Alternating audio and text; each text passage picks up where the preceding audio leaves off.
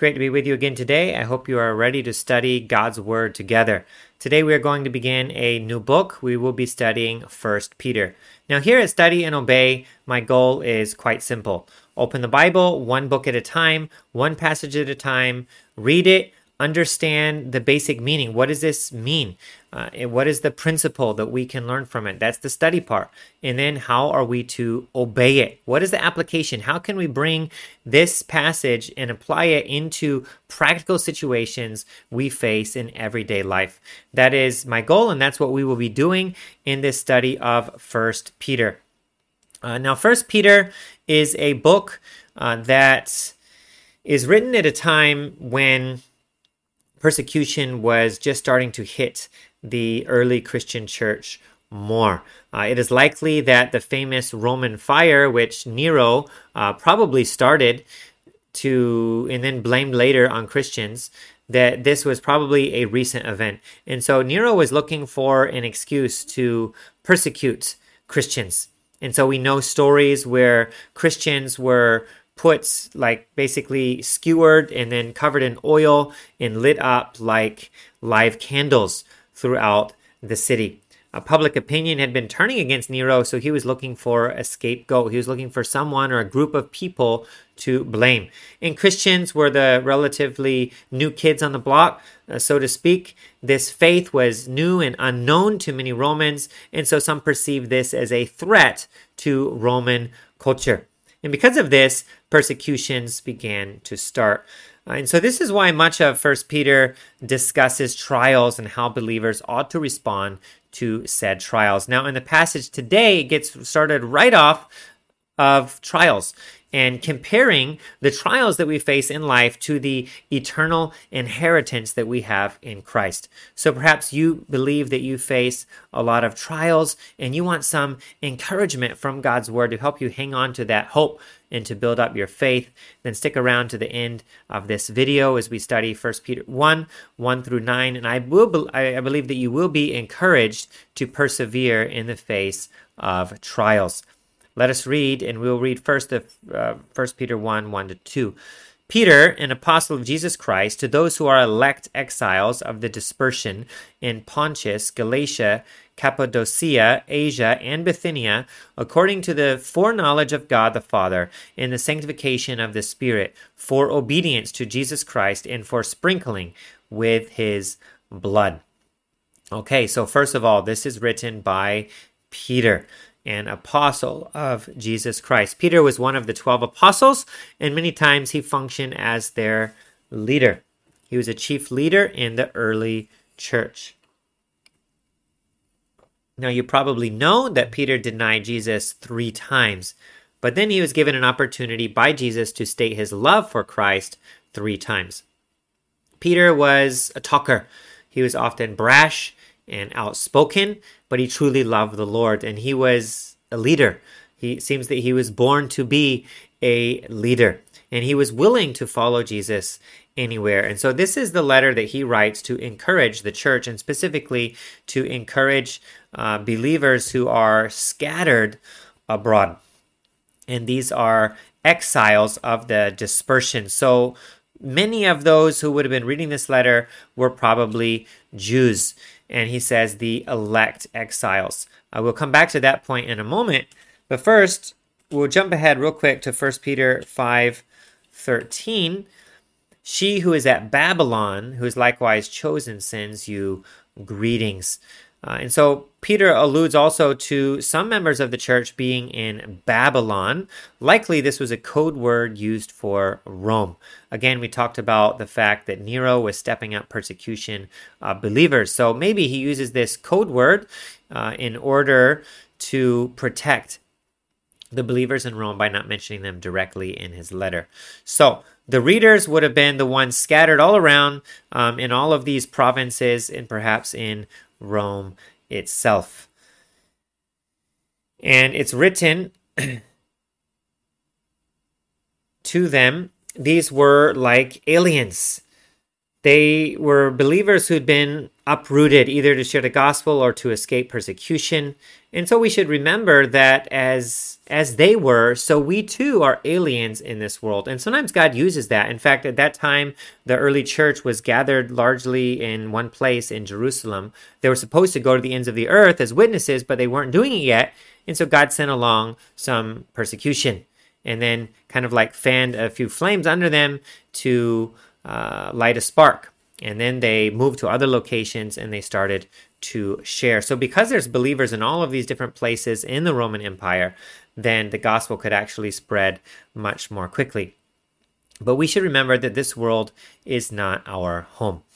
Now, Peter mentions that these are elect. This is one place in the Bible that supports this doctrine of election, so to speak. And Ephesians 1 talks about that more.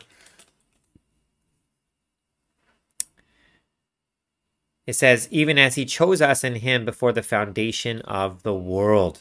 And so that is what election is. It means that God, in his sovereign grace, looks out at this world of people who do not deserve him. They're not acting in a good way. They're not loving him. And then he calls us and he chooses us and he saves us. And so it's a reminder that we love because he first loved us. Let me try to type that in there. 1 John 4:19. We love because he first loved us. So he chose us. He loved us. And he did that long before we chose him, long before we were believers. And so Romans 3:10 through 12 teaches that we are not good. We are sinners, each and every one of us. We need God to first reach out in his initiative and show his love to us and his mercy to us before we can respond to it. So when we come to the Lord, we are bringing nothing. We are not bringing our good deeds. We are not bringing our righteousness. We are responding because of what he has done in our hearts and because of his election and his choice of us. Now, that doesn't mean that we are not responsible for the choices that we make.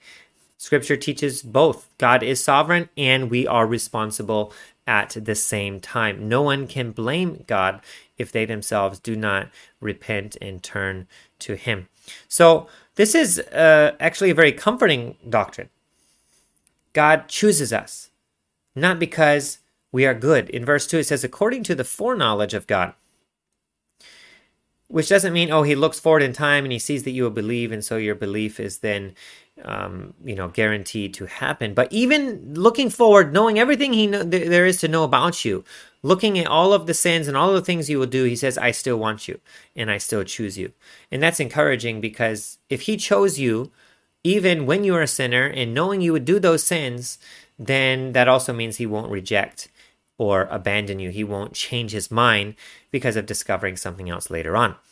A lot of couples make a vow, I will love you forever until death do us part, and then they get married and then they say, whoa, I did not know you were like this. Or they might say, oh, you have changed. Well, and then they get divorced, some of them, and they don't go through with their commitment.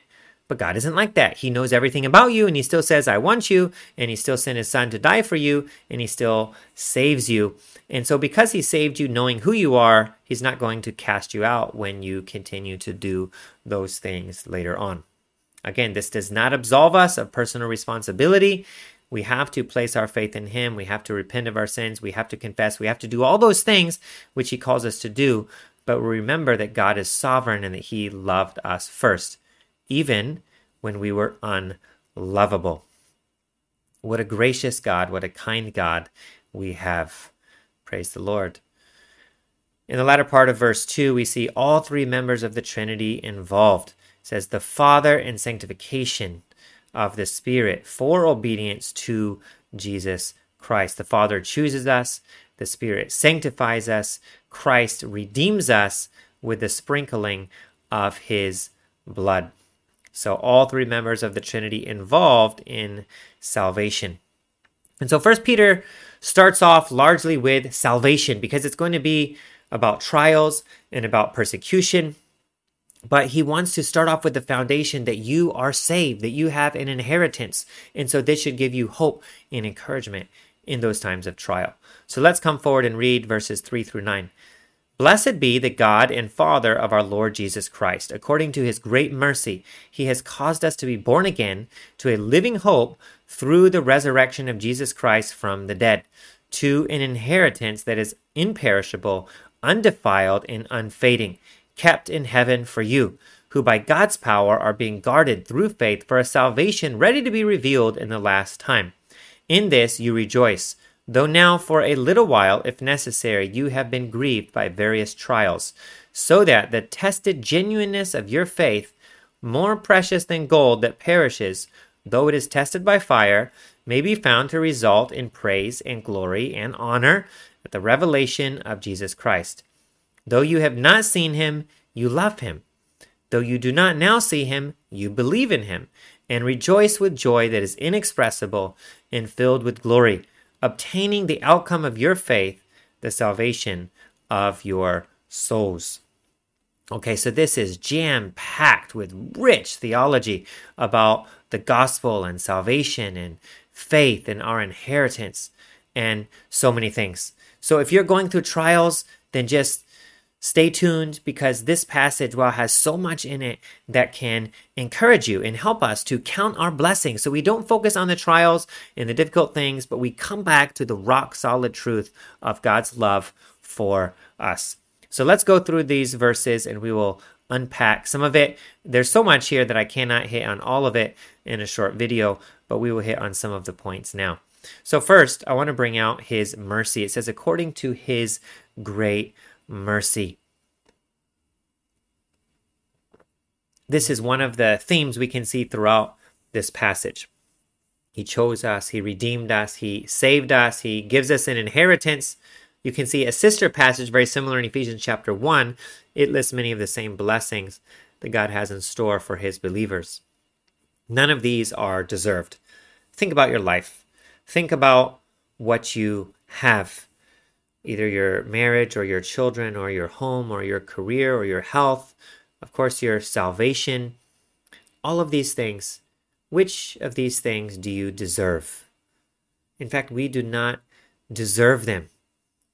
Sometimes my children might complain about something being, it's not fair. If you have children, you've probably heard this phrase before. It's not fair. And I often tell them, well, it's a good thing that God's not fair with us, isn't it? Because if God was fair with us, then that means we have to pay the penalty for our own sins ourselves. God wasn't fair with us. He was merciful to us. Jesus dying on the cross isn't fair. They weren't his sins. He didn't have to do it. That was mercy, that he took those sins onto himself so you don't have to.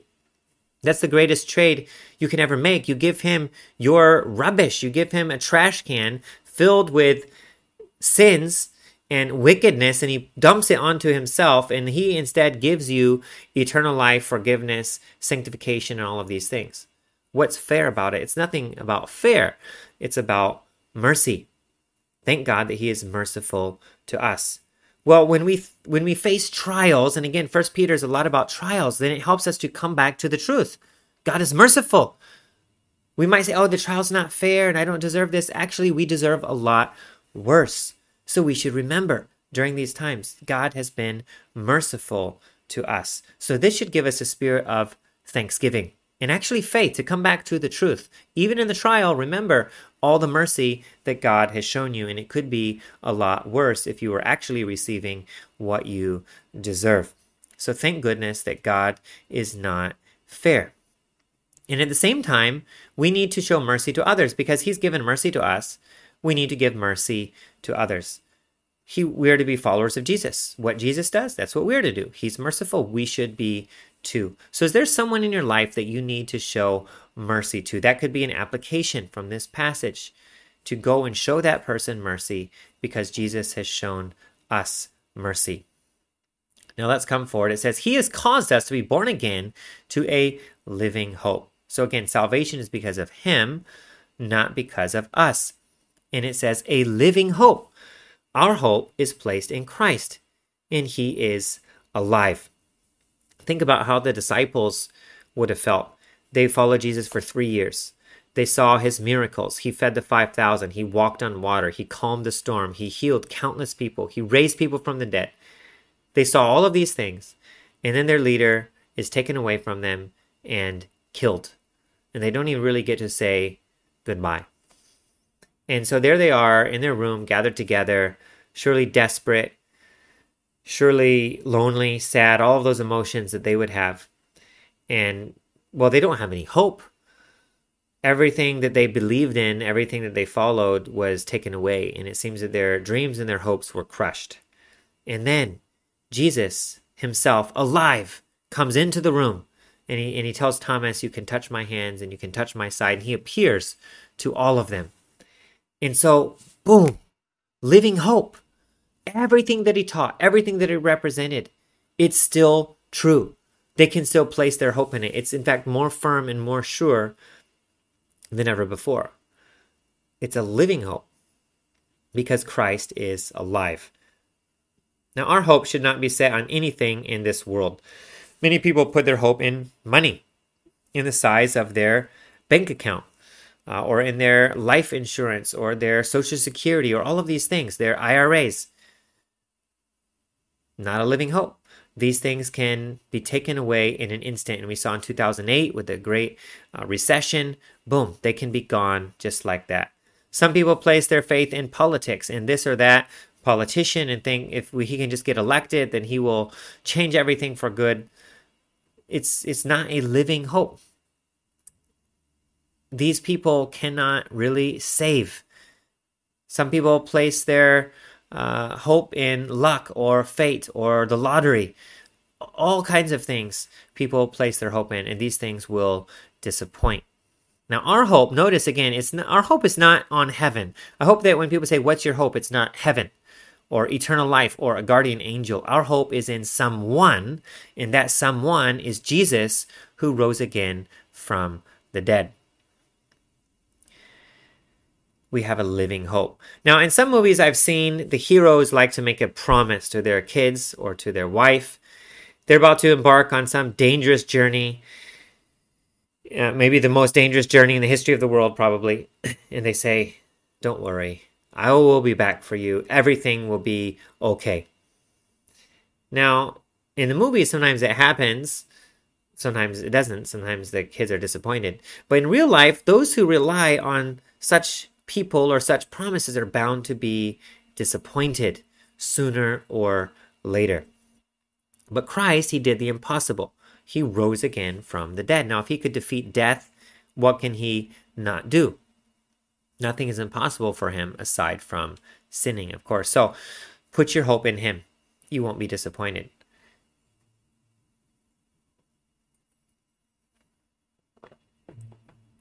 Now, when people put their hope in something, there are two possible outcomes. Two.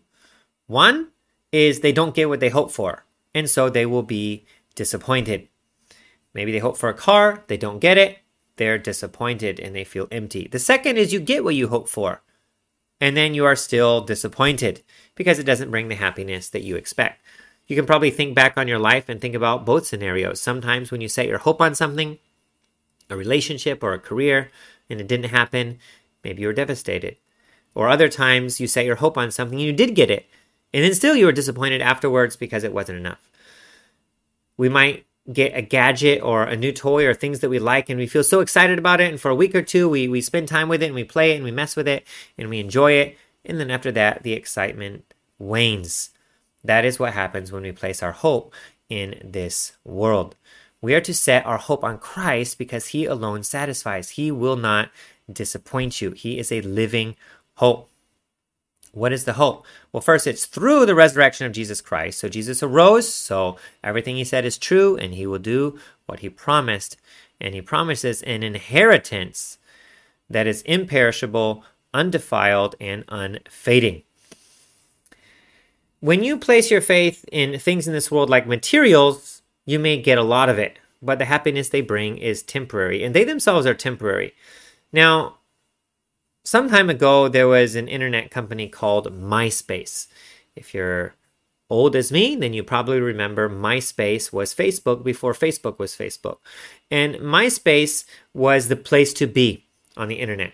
And the owner of MySpace was offered $2 billion for his company. And he declined that offer. That was right before Facebook debuted. And soon, MySpace was totally irrelevant, faded into obscurity. And I don't know what happened to him, but he didn't get the golden egg that he could have gotten that would have made his family and all of his descendants rich. It vanished. And so sometimes riches fade really, really quickly. My grandfather worked hard. He wasn't a rich man, but he worked hard and he saved money his whole life. And through some kind of a scam that was not his fault, almost overnight, then a lot of this was gone. And so this happens. It happens frequently, way too frequently.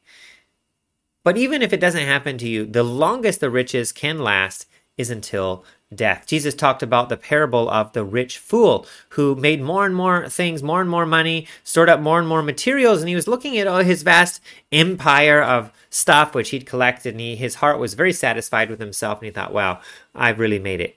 I've really done well. And God looked down and says, you fool, because his destiny was to die that evening. And he could not take a single cent with him into the next life that would come. So, an inheritance. Many people work so hard for an inheritance that fades away. But our inheritance is imperishable, undefiled, and unfading. In simple, it is eternal. What is our inheritance? It is righteousness and joy, peace, perfection, God's presence.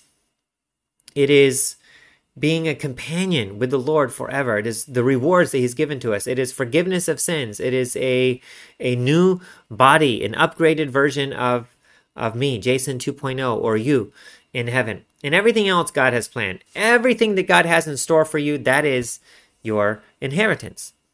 In short, paradise. And not just heaven, but it's being with Christ there. Heaven is heaven, not because it's heaven, but because Christ is there. That's where we will be with him forever.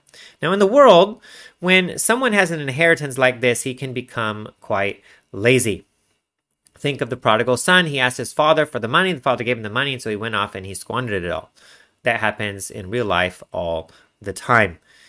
But for a believer, having an inheritance should not make us lazy. In fact, it's the opposite. Your inheritance will grow as you work more in this world. In the book of Matthew, it says we cannot serve two masters. We cannot love treasure on earth and treasure in heaven, but we should work for the treasure that is in heaven. So when you work for God now, it's actually increasing your heavenly inheritance later on. God will reward you for the work that you do for him. So set your heart on the heavenly things, not on the earthly things. So again, when you face trials, remember that you have an inheritance. You have an unfading, eternal inheritance that no one and nothing can take away from you. All right, moving forward, verse 5, who by God's power are being guarded. This ties back to the fact that we have a living hope. Our inheritance, our souls are protected by Christ. You can imagine his hands as the first unbreakable safe that has ever been made. He holds us in his hands. Nothing can take us out of his hands. That's a promise in John chapter 10. And then it talks about a salvation ready to be revealed. Now, this verse can be a little bit confusing. What does it mean, a salvation ready to be revealed? Aren't we saved right now? John 3:36, for example, says, whoever believes in the Son has eternal life. That's right now. John 5:24 says, I say to you, whoever hears my words and believes him who sent me has eternal life. Present tense. Both of these are present tense. So then what does this mean? A salvation ready to be revealed. Well, some theologians put it like this. They say it's an already but not yet reality. We are saved right now. Our sins have been forgiven right now, but we don't yet see the full effects of this salvation in our life. We are still trapped in this sinful, fading body. We still sin. We have not yet seen Christ. One day we receive new bodies. We won't sin. We will see Christ. We'll actually be living in the mansions he prepares for us. So again, already, but not yet. We already have eternal life, but we have not yet tangibly and physically received all aspects of that, even though it is guaranteed and certain. Now, I don't know about for you, but for me, this illustration helps. I think of it as an inheritance in trust. When someone passes away, they leave their child the estate in trust. That estate fully belongs to that child, let's say a 5-year-old child, but they cannot get it yet. They still have to grow up and to mature before they can receive that whole estate. Now, maybe they're getting paid every year for however long until they become of age. Now, at some point when they are old enough, the limitations are removed, and then they control all the assets of the estate. This is much like our heavenly inheritance. It belongs to us, but it is in trust. So on this earth, we receive part, some kind of down payment. When we meet God face to face, we will receive the rest. So that's kind of how I understand this, already, but not yet. It's ours, but we haven't yet fully received it yet. How should this affect us? Verse 6, and this is really a key application for this passage. In this, you rejoice. So simply put, rejoice. When you face trials, rejoice. Peter was writing to believers, many of whom were persecuted. The world was turning against them. Their friends or relatives, government, neighbors might have been turning against them. They didn't seem to have a lot to rejoice about.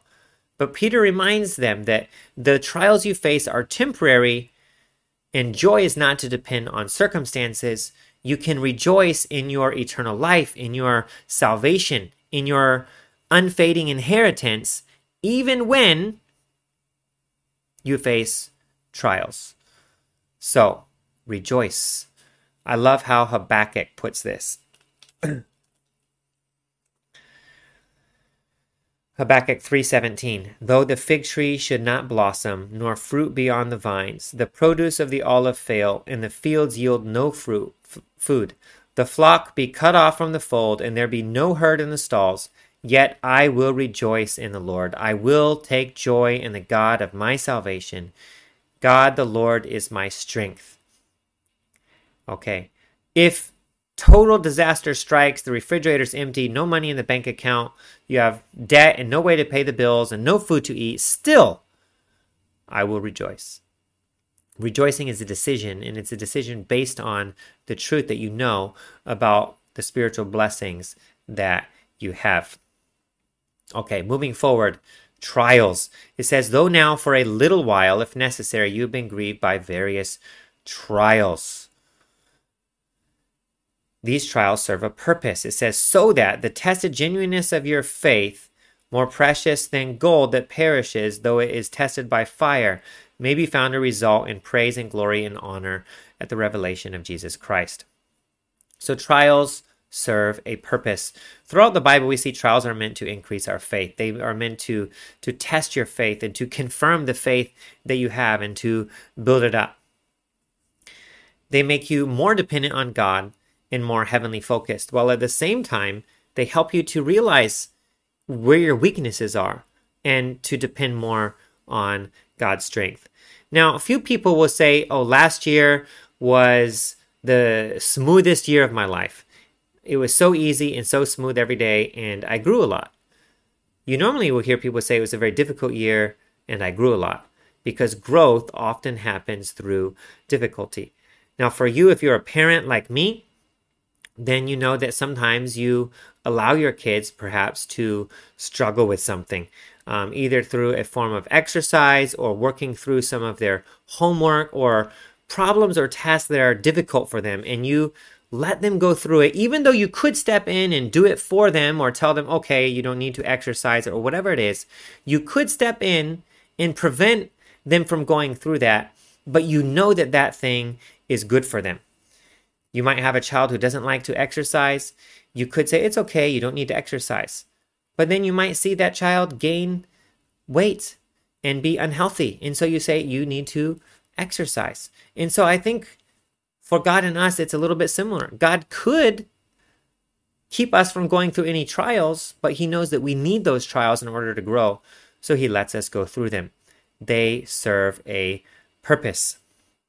And hopefully, when we come through it, we are tested by fire, okay? And the faith is proved genuine. Then finally, we can praise and glorify and honor the Lord. That is the goal. Okay, so moving forward in this passage, we see some applications in the last few verses. It says, though you have not seen him, you love him. Though you do not now see him, you believe in him, and then you rejoice with joy that is inexpressible and filled with glory. So 3 things: love him, believe in him, and rejoice. These are 3 responses that we can have in the middle of trials. You say, oh, I don't see God, and the trial's right here in front of me. You can make the choice. I love him, and I believe in him. I believe in the truth of his word. I believe in what he's promised. I believe in the unfading inheritance to come. I believe in God's goodness for me. And then when you can love him and when you can believe in him, then you can also rejoice. Not just with an ordinary, mundane joy, but it says rejoice with joy that is inexpressible. When someone looks at a believer who's going through such difficult trials and sees them rejoicing, and that doesn't mean, oh, I'm happy that something bad has happened, but it's a deep inner peace filling their hearts because they rest in the Lord and they trust in the Lord. That is such an encouraging thing and such a powerful testimony. And then obtaining the outcome of your faith, the salvation of your souls. Our relationship with God does require faith. When we face trials, we may not understand the reason that God is allowing them to happen. We have not yet even seen God. We haven't seen God face to face, and yet we believe in him. Let's look at a verse in Matthew 13:16. Blessed are your eyes, for they see, and your ears, for they hear. So some have seen and some have heard directly, and they believe, and that's blessed. But it's even more so when someone who hasn't yet seen. John 20:26. About Thomas, John 20:29, Jesus said to him, that's Thomas, have you believed because you've seen me? Blessed are those who have not seen and yet have believed. So when you choose to have faith in the Lord, even in the midst of a trial, when you're not actively seeing him at that moment in time, then it says you are blessed. And what is the reward? What is the result of this faith? It says the result is the salvation of your souls. That's the greatest reward that anyone can have. Our souls will be saved. You can have complete joy throughout your entire life because you know that God is true. You can have absolute confidence in his promises. So when you are facing trials, remember these truths. Remember that he is your living hope. Put your faith in him, the living hope. Don't place your faith or hope in anything in this world, whether money or worldly security or insurance or people. Place your faith in him because he's alive. He has your best interest at heart, and he is holding in his unbreakable hands your eternal security. So let's examine our heart, examine our life. Consider, are you facing trials these days? And what has been your response to those trials? Come back to the truth of God's mercy and his grace and his love for you, and let that encourage you and fill you with a heart of thanksgiving, that even in the midst of a trial, you'll be able to say, praise be to him because he is good, and that you will be able to count your blessings one by one, and therefore to be filled with rejoicing. I hope this passage encourages you, and I hope to see you next time. We'll continue our study through 1 Peter. God bless. See you then. To see our entire library of over 800 Bible studies, please visit our website at www.studyandobey.com.